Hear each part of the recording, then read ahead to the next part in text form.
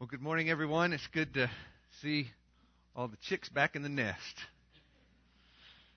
I want us to think just a little bit about just something that's customary within our culture as we meet people. And as I was thinking about that just even a few seconds ago, I was thinking about everybody that just came back from camp, okay? When you were there, you had an opportunity to meet some folks that you'd never met before. And very likely, when you went up to those people, you introduced yourself. You said, "Hi, my name is Todd. It's nice to meet you." And they told you their name, didn't they? My name is, I think it was Mr. Sam and Mr. Jacob. Was that another one? Girls, give me one of the girl counselors that y'all met. Yes.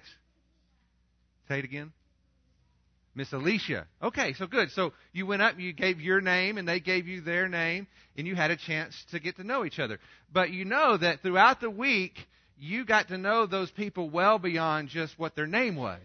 You learned things that they enjoy. You laughed together. And by the end of the week, you really felt close to those people because of what you shared with each other, didn't you? Well, that's true for all of us. We get to know people based on the life experience and what we learn about each other as we spend time together. But the reality is in relationships with people, the depth of the relationship is always contingent upon how much we're willing to let that other person know about ourselves, right? In other words, they know us as well as we want them to know us, depending on how much we're willing to reveal about ourselves. Well, let me give you some good news, okay? The good news is that when it comes to getting to know Jesus Christ, He wants you to know everything about Him. He holds nothing back. When you look at Scripture and you find out what He has to say, you will see over and over again, Jesus wants you to know who He is. He'll even go to some great lengths by telling stories and parables, and He'll do things to connect with things that you can relate with that teach you something about who He is so that you don't miss out on something that's really important for you to know about Him. In fact, that's the way I look at the I am statements of Jesus. When you look at the New Testament and you see Jesus make these statements, I am the bread of life, I am the light of the world. Every time He does that, He's taking something that you can relate with to teach you about who He is so that you can be in a more meaningful relationship with Him. So this summer, I'm excited for us to be able to go through these statements together with the purpose in mind of getting to know Jesus. And I believe what you're going to find is that He wants you to know everything about Him so that you can experience the fullness of the relationship that He desires to have with you. And so that's what we're going to do together, and we're going to begin that this morning. But before we do, let's go to the Lord in prayer. God, thank you for holding nothing back, that you want us to know you, that you have gone to great lengths to tell us who you are so that we can be in the most meaningful relationship with you as possible. We will find as we learn about you that there are things about ourselves that we need that you fill. Desires that we have that you complete. Holes in our heart that are God-shaped that you intend to fill with your love. So, Father, I pray that as we begin this morning looking at who you are and what you've revealed about yourself, that it would draw us closer into a more meaningful relationship with you. May we get to know Jesus as we spend time looking at what you say. We pray this in your name. Amen. Well, in order to get to know who Jesus says He is in the New Testament, I think it's probably good that we begin with how God reveals Himself in the Old Testament, because there's an important connection that's being made in Scripture with the two. So if you would, go ahead and turn to Exodus chapter 3. Exodus chapter 3, and we're going to look at verse 13. Exodus is the second book in the Bible, so Genesis and then Exodus chapter 3.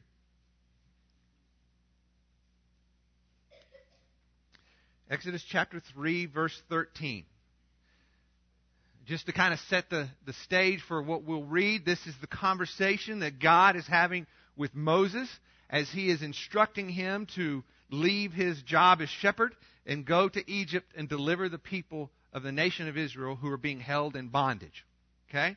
And so this is that conversation. Let's pick it up in verse 13. It says, Then Moses said to God, Behold, I am going to the sons of Israel, and I shall say to them, the God of your fathers has sent me to you. Now, they may say to me, what is his name?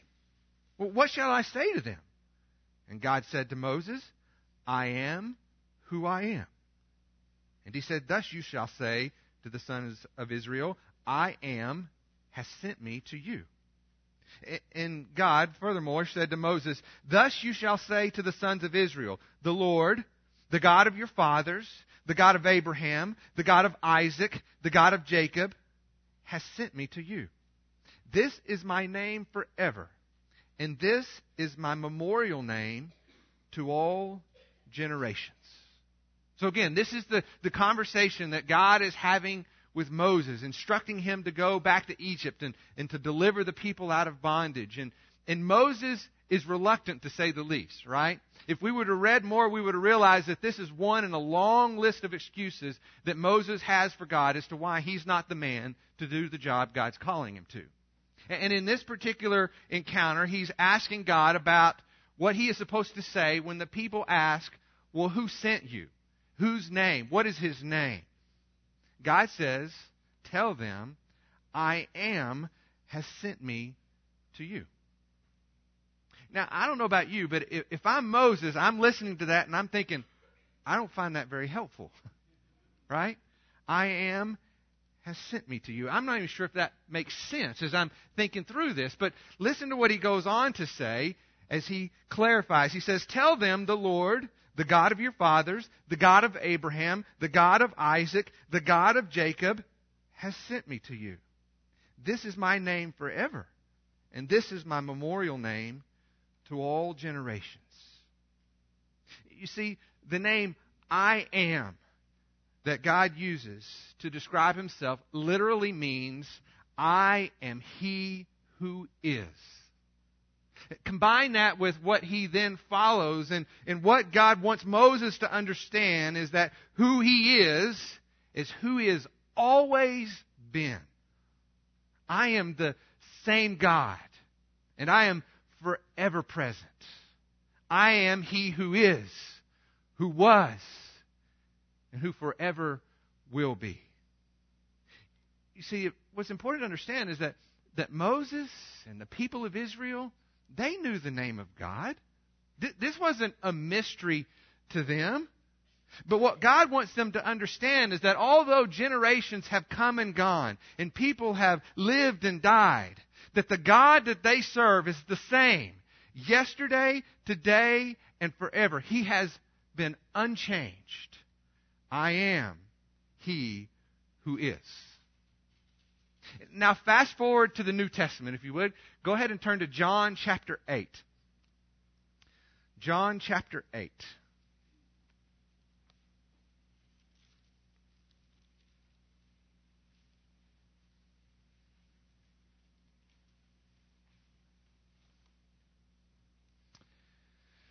In John chapter 8, we find Jesus in what I consider an anxious conversation with the Pharisees.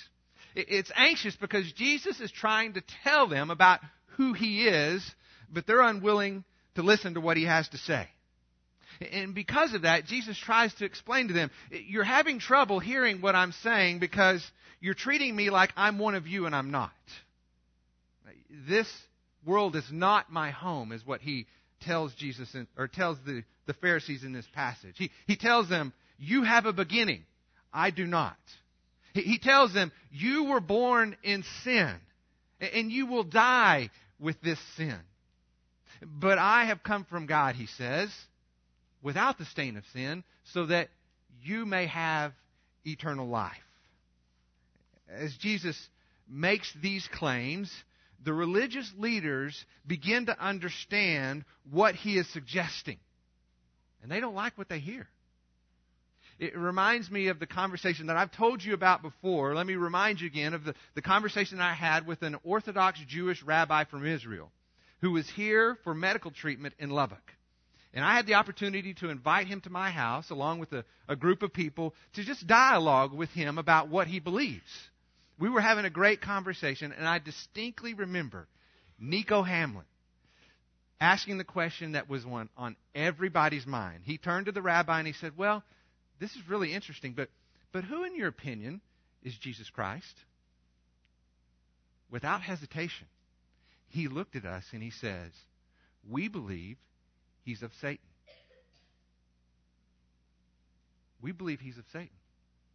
Now, when he first said that, it shocked me. And then I stopped and I realized, you know what? He knows the words of Jesus. He's studied the words of Jesus. He knows what Jesus said about himself. Because if what Jesus says wasn't true, the conclusion of the rabbi is the only logical conclusion. He's heard the words of Jesus. And the very same thing was happening with Jesus and the Pharisees when he lived. He was trying to tell them about who he was. And you know what? They were getting it. They understood what he was saying, and they came to the same conclusion. In fact, if you would, look at verse 48. Verse 48. See if this sounds familiar. The Jews answered and said to him, do we not say rightly that you are a Samaritan and have a demon? Jesus says, I do not have a demon, but I honor my Father, and you dishonor me. But I do not seek my glory. There is one who seeks and judges. Truly, truly, I say to you, if anyone keeps my word, he shall never see death. The Jews said to him, now, we know that you have a demon. Abraham died, and the prophets also. And you say, if anyone keeps my word, he shall never taste death. Surely you are not greater than our father Abraham, who died. The prophets died too. Whom do you make yourself out to be? Well, they know who Jesus is making himself out to be. They understand that the qualities he's using to describe himself are divine qualities. He is making himself out to be God. And just in case there was any question about that, Jesus makes it very clear in verse 58. Look at what he says, especially in light of what we looked at in Exodus. Jesus said to them, truly, truly, I say to you, before Abraham was born, I am. I am. They knew those words. Those were the self-revelation words of God himself. I am he who is. I am the same God, Jesus is telling them, who is always present, and I am with you now, here in the flesh. There is no question in my mind that the religious leaders understood what Jesus was saying. Because if you read on, the very next thing that they do is they go and find stones to put this man to death. Because they could not accept the fact that what he said was true. Jesus was telling them, I am God. And they were unwilling to believe that that was true. Scripture tells us it wasn't time for Jesus to die, so he hid and slipped away. I tell you this because there is no mistaking that the most important attribute about who Jesus is and how he reveals himself is that he is God. I am he who is. Not a God, not a different God, not some God, but the God, the Creator God of heaven and earth. I am he who is. You see, without that understanding, none of the I am statements that Jesus will make in the Gospels make any sense.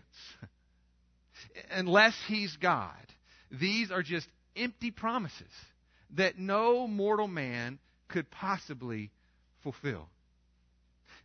To show you what I mean, let's start with one of those I am promises and look at it together. Just flip on over a couple of chapters earlier to John chapter 6.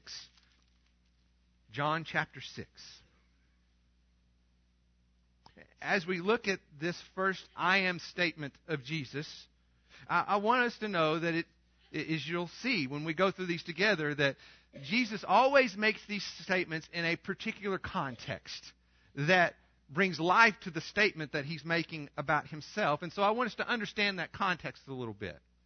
John chapter 6 begins in verse 1 by saying, after these things. Now, when Scripture says that, it's trying to help you understand what is happening when these events are beginning to take place. And so when it says after these things, some of these things would include like the Sermon on the Mount. That's something that has happened. That's important because that's arguably the most important sermon that Jesus gives as he introduces the kingdom that he has come to establish. Some of the other things are some of the healings that has taken place by this time. The healing of the hemorrhaging woman. We also know that one of the other miracles that Jesus has performed was when he has raised the widow's son back to life. Died, brought back to life.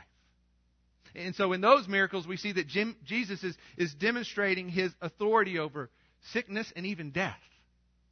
One of the other things that has occurred during this episode of time is the fact that John the Baptist has been beheaded by Herod. That is probably the most recent event that has happened in this context. And the reason that's important is because when John the Baptist dies, the ministry of Jesus begins to take a more a rise where it becomes more popular, to the point that Herod gets word of Jesus and has a keen interest because the people are rumored to believe that Jesus is John the Baptist risen from the dead. Okay? So these are the things that are happening as we enter into chapter 6. And then in verse 4 it says that it was Passover was near. This is the feast of unleavened bread. This too is incredibly important to what will happen in this chapter. This detail is important because that means, that tells us, it's a clue that says there is a large amount of people that are making a pilgrimage from wherever they live in the land to Jerusalem to celebrate this most important feast of the Jewish people. The other thing that it tells us is that these people will have Moses on their mind.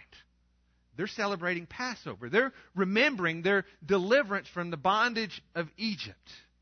And all these people are traveling, even singing songs of ascent that remind them of this deliverance out of Egypt.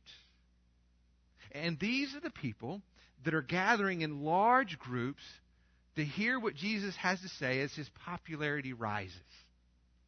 To the point, as we enter into chapter 6, that there are, it says 5,000 people, 5,000 men specifically. So estimates are there's up to maybe 10,000 people that have gathered. And this makes sense because the crowds in Jerusalem will swell to 1 million when it comes to celebration of Passover. So this is not unusual to consider this many people making that pilgrimage, but they have come to hear what Jesus has to say. Look what Jesus tells his disciples in verse 5 as this crowd gathers.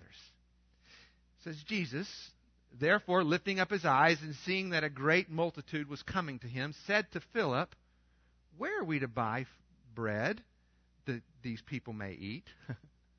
It's almost a little bit amusing, isn't it, to just think about Philip looking out at all these people and Jesus kind of making a statement about what's obvious to them all is, oh my goodness, where in the world are we going to get food to feed all these people?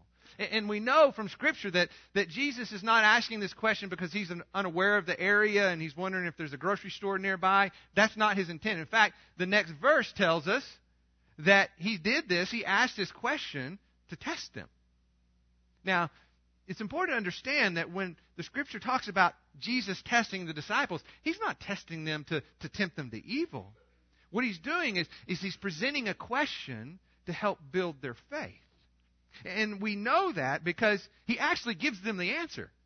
He says, these people need bread. How are we going to do that? Well, we know from the passage that Philip actually takes Jesus literally when he asks about buying food, and he begins to do math in his head, right? And he says, oh gosh, let me see, divide by 2. Okay. Well, according to my calculations, Jesus, we're going to need 200 denarii to feed all these people at a minimum. And listen, that's just going to give them a few crumbs. That will hardly satisfy their hunger. Now, 200 denarii, that's a lot of money. For us to understand that, the wage of a daily wage was about 1 denarii. So 200 denarii would have been about an 8-month salary. So in our terms, that would mean somebody would need to be carrying around with them in their pilgrimage to Jerusalem about $10,000 to $20,000. Okay? So obviously, the solution, that is not the solution to their dilemma, right? So they began to consider other options, and we learn from that passage is while Philip is out trying to calculate math in his head, Andrew is seeing if there's actually any food that can be brought together. He's the one that comes to Jesus and says, look, I've been all around, and there's just not a lot out there. All I've got is these 2 fish and 5 loaves, right? That's all I could come up with. And that's barely a drop in the bucket compared to what it's going to require to feed all these people. And so when it was all said and done, the disciples knew what the people needed. But every solution they came up with was insufficient to meet the need. Bread was the answer. Jesus told them that. But they just didn't have the means to provide it. So that's when Jesus said, okay, just tell everybody to sit down. Get them in groups of 50 and watch what happens. And we know this story. Jesus takes those 5 loaves and he miraculously multiplies them to the point that not only is everyone fed, but they are just full to the brim. They can't eat anymore. And the disciples walk around and pick up 12 baskets of leftover bread. That's how much there was. Now let me remind you, these people are on their way to Jerusalem to celebrate the Passover, the Feast of Unleavened Bread. They have Moses on their mind. So let me ask you, what do you think comes to mind when they are miraculously supplied with bread that fed everyone till they were full? Does that remind you of anything? I promise you it would have reminded them of Moses and the miraculous supply of manna that came to the children of Israel in the wilderness. That's what would have come to their mind. I know that that's the case because of what happens next. Look at verse 13. And so they gathered them up and filled 12 baskets with fragments from the 5 barley loaves, which were left over by those who had eaten. When therefore, now listen to this, saw the sign which had been performed, they said, this is of a truth the prophet who is to come into the world. Jesus, therefore, perceiving that they were intending to come and take him by force to make him king, withdrew again to the mountain by himself. You see, there's an Old Testament passage that every dedicated Jew, and I believe most everyone in this crowd of people would have known about. It is a passage in Deuteronomy where Moses, in speaking to the nation of Israel, says this. He says, God will raise up a prophet like me from among you, one of your own countrymen. Listen to what he has to say. I can assure you that's what they have done.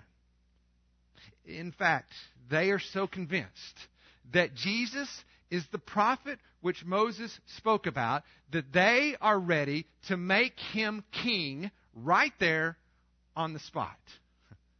They want Jesus to deliver them from the bondage that they have under the rule of Rome, just as Moses delivered the people of Israel from the bondage of Egypt. Since this is the prophet Moses told us about, they would say, then this is our chance to finally be free. And they're excited. They want to make him king right then and there.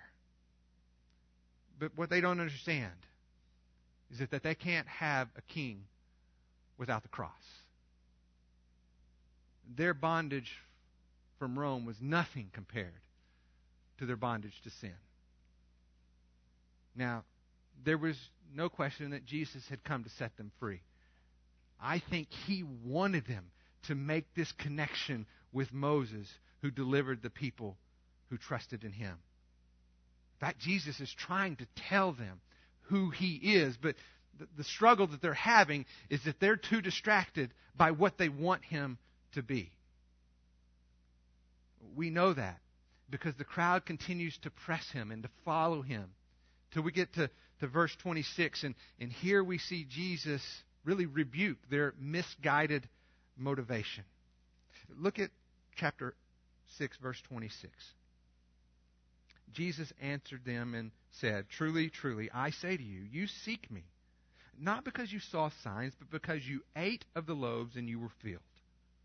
Do not work for the food which perishes, but for the food which endures to eternal life, which the Son of Man shall give you, for On him the Father, even God, has set his seal. You see, the people saw the signs, it says. It says they actually ate the bread, and they were filled. But they woke up hungry the next day because they still needed to be satisfied by a Savior they have yet to see. They were following Jesus because they wanted more food. But what they needed was forgiveness. And so Jesus tells them, work hard for the food that will not perish, and look for the one whom God has approved. That is where you will be satisfied for all eternity.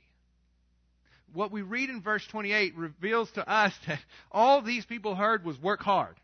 Now, the reason is because that fit perfectly into the religious culture. It is a works-based system. So all they heard was work hard. And so they're already thinking, this is great. Work hard. We understand that. Give us the list so that we can follow it, and then we can be satisfied. But look at what Jesus says in verse 29.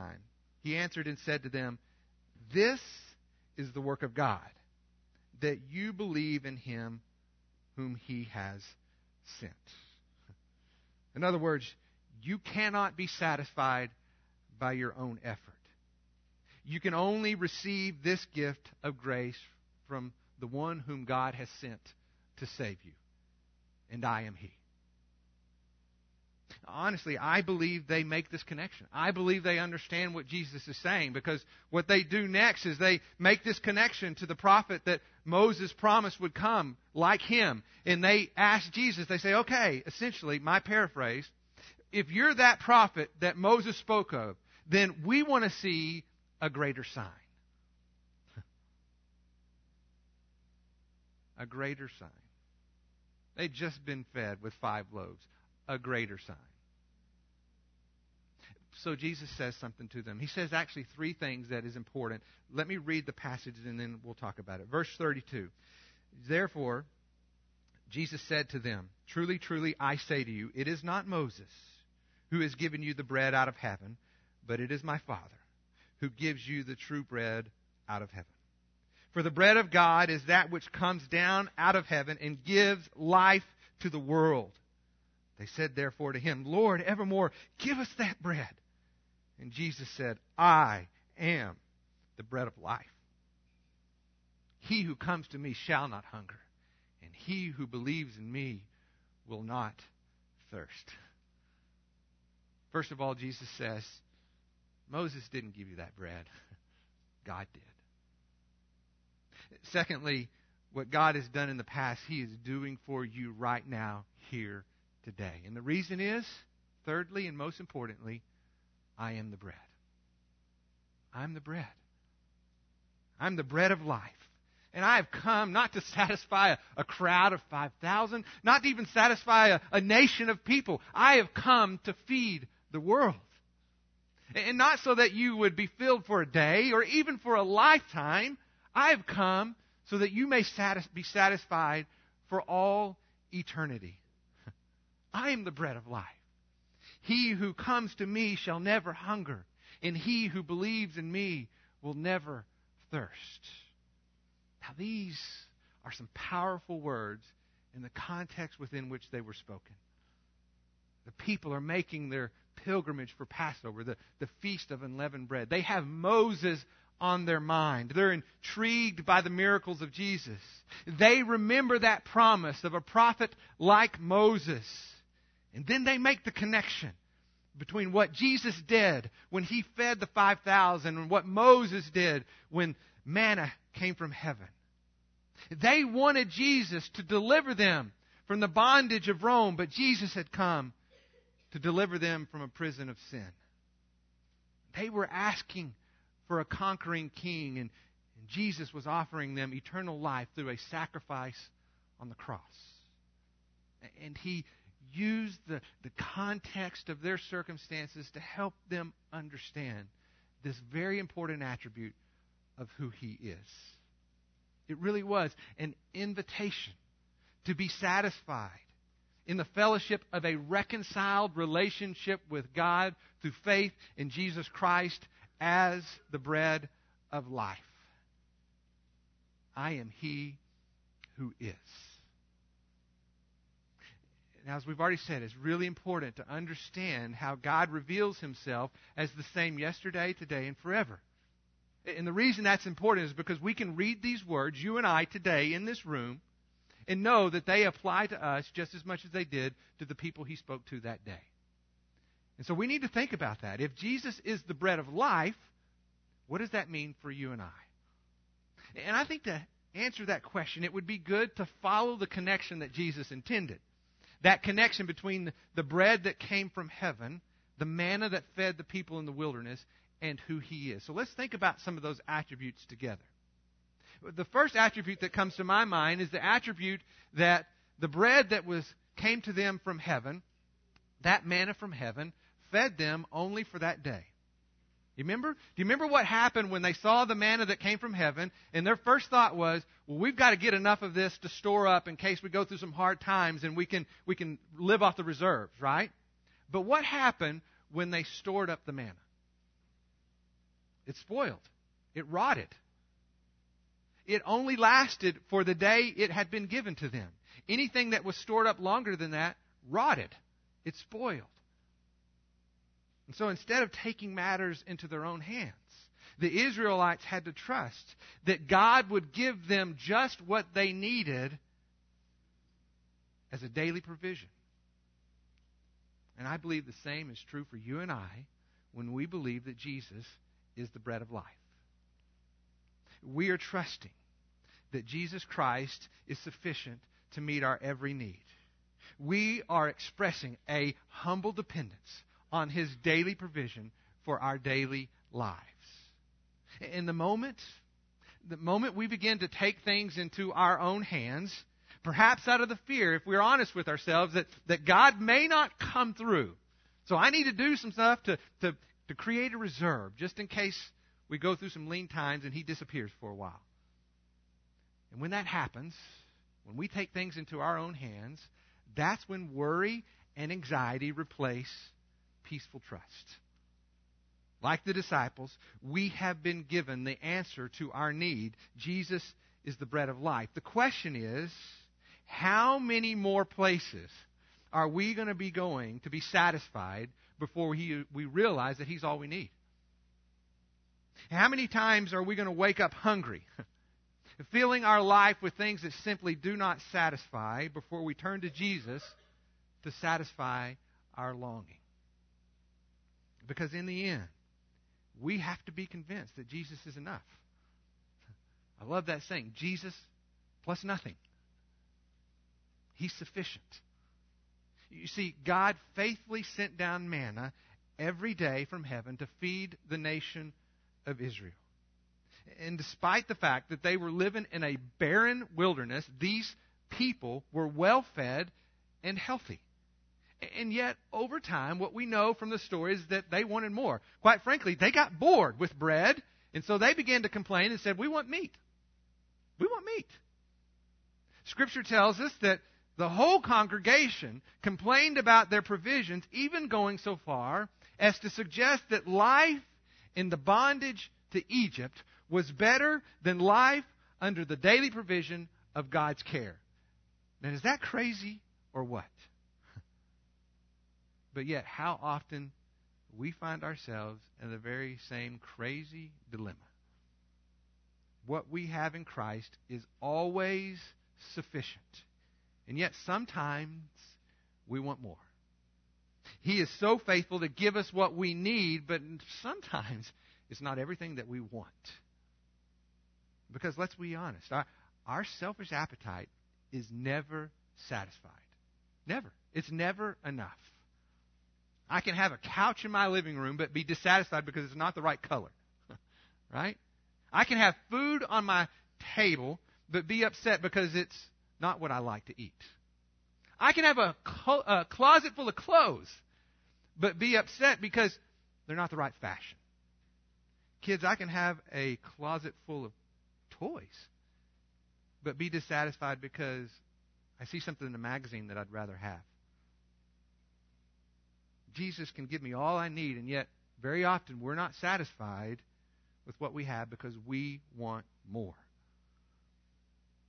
And not unlike the Israelites, and this is important, if our selfishness persists, we can come to the place where we wrongly convince ourselves that our old life was somehow better than our new life in Christ. We can look and say, oh man, back in the day when life was one big party, whew, that was a good life. No, it wasn't. That was bondage.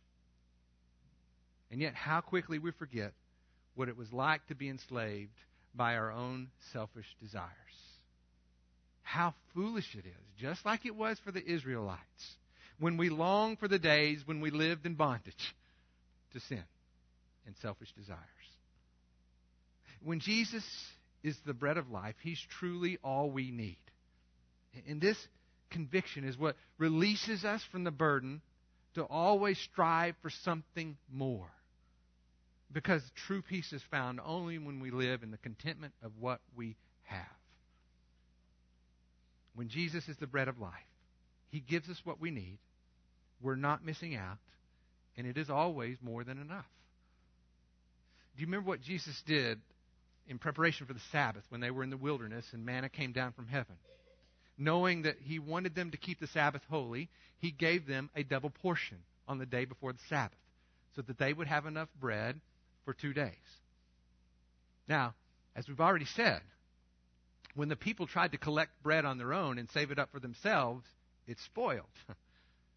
But when the abundance came from God, it was always good. Now, God desires for us to have blessings in our life in ways that are beyond what we could even ask or imagine. But our abundance is only good when it comes from God. Our abundance is only good when it comes from God, and He always intends for us to use that in a way that brings glory to His name. See, when we look at Jesus as the bread of life, His provisions are what give us the ability to walk in His ways. And only then do we experience the promise of the abundant life. Reminds me of a conversation that I had with someone recently. I appreciate their honesty as we were visiting together over lunch, and they said, I'm not really sure I want to be fully committed to walk with Christ because I'm not really convinced that I'm willing to give up some of the things that I really enjoy.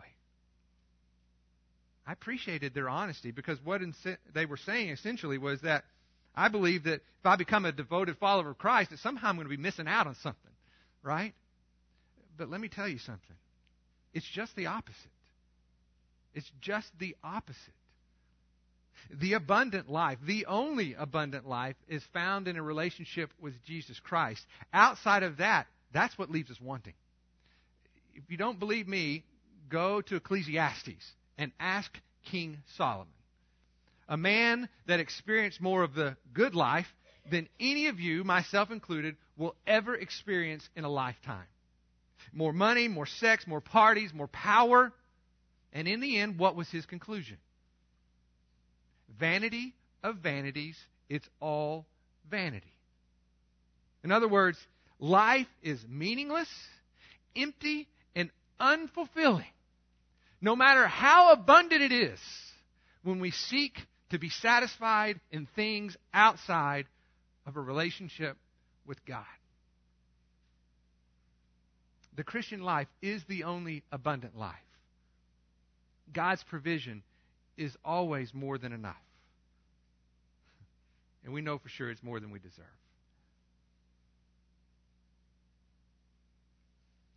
I want us to finish up with the song. And as Mark comes forward with the team, let me just encourage you to do something.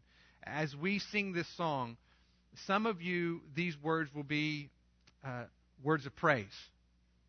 You're going to sing this because this is your reality. You're listening to these words, you're singing these words, and you know that Jesus Christ is more than enough. Praise God. And you need to do that. I also know that some of you are in some difficult situations, and these are more words of prayer than they are praise. Because you're hurting. There are some things that you're staring at that you're thinking, I don't know how I can get through this. I've heard people say, even this week, I can't do this on my own. And you're right. You're right. So turn these words into a prayer and be convinced with what Jesus said when he says, I am more than enough. I am the bread of life. He who comes to me will not hunger. He who believes in me will never thirst. Let's sing this together.